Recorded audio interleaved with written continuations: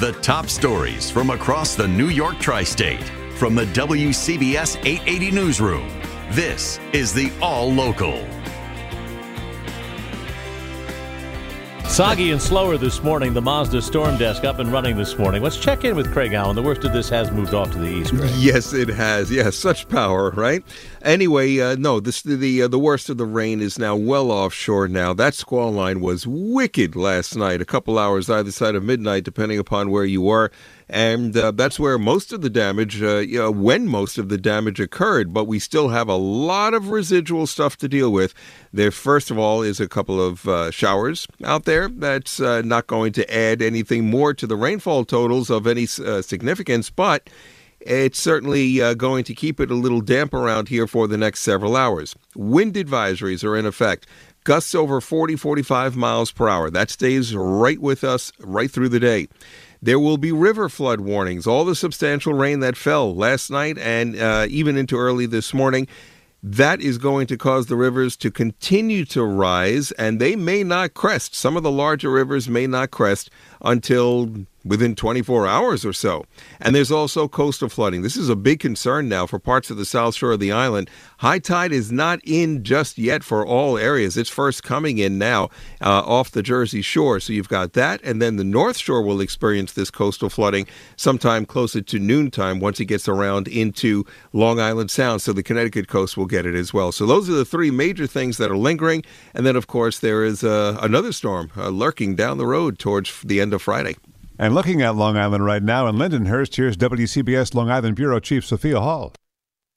And Wayne, I just got out of my car here on Shore Road in Lindenhurst and walked a bit. The water comes up to my ankles. Really, no one is out and about yet. The few drivers I have seen went through the water very slowly. Lindenhurst, sadly, is known for flooded streets. Many people actually go to the local park and leave their cars there. If they see bad weather coming their way, that parking lot is elevated. I did see a garbage truck out and about trying to collect garbage this morning. And in other parts of Suffolk County, the garbage that was left in cans on the side of the road actually was thrown onto the streets.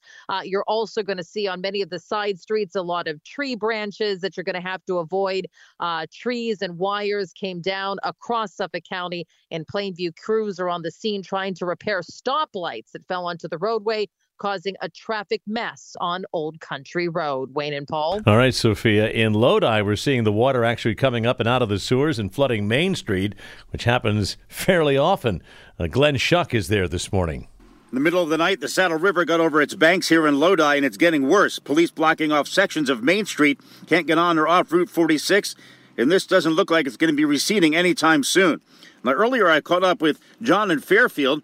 He says he wants to protect his office near the Passaic River, and he's loading up dozens of sandbags to do so. Now, when you get this much rain, are you worried about the initial rain, or because the flooding could still be days down the road, right? It could be both. Yeah. The cresting of the rivers and the rain, plus the snow melting. It's all of it. So you kind of making trips back and forth, or is this, how much sand do you think you need? Well, I think I'm going to need about 60 bags. 60 bags? They're really trying. I mean, there's nothing you can do against water, really. Once it hits, it hits. So while the heavy rains have dissipated now, there's lots of anxiety moving forward. From Lodi, Glenn Schuck, WCBS 880 News. Now, time for WCBS 880 weather. It's 51 now in the city. That's down one more degree. We were in the mid and upper 50s just a little while ago, so it is turning cooler. That's just one factor behind the storm from last night. The other is the lingering river flooding, which we talked about, and a wind advisory, not a high wind warning anymore, but a wind advisory. So we'll be getting gusts of 40, 45 miles per hour, which could still take down some trees, some power lines, power poles, because the ground is totally saturated. Coastal flooding is occurring now for the south shore of the island, and it's going to make its way around the island and into the Sound, both sides of the Sound, for later this morning and into early afternoon. Temperatures today falling into the 40s with a couple leftover showers and then some breaks in the clouds. Tonight, fair, breezy, and cold. Lows in the low to mid 30s. Tomorrow, mostly sunny. 44 to 48. And then on Friday, increasing clouds.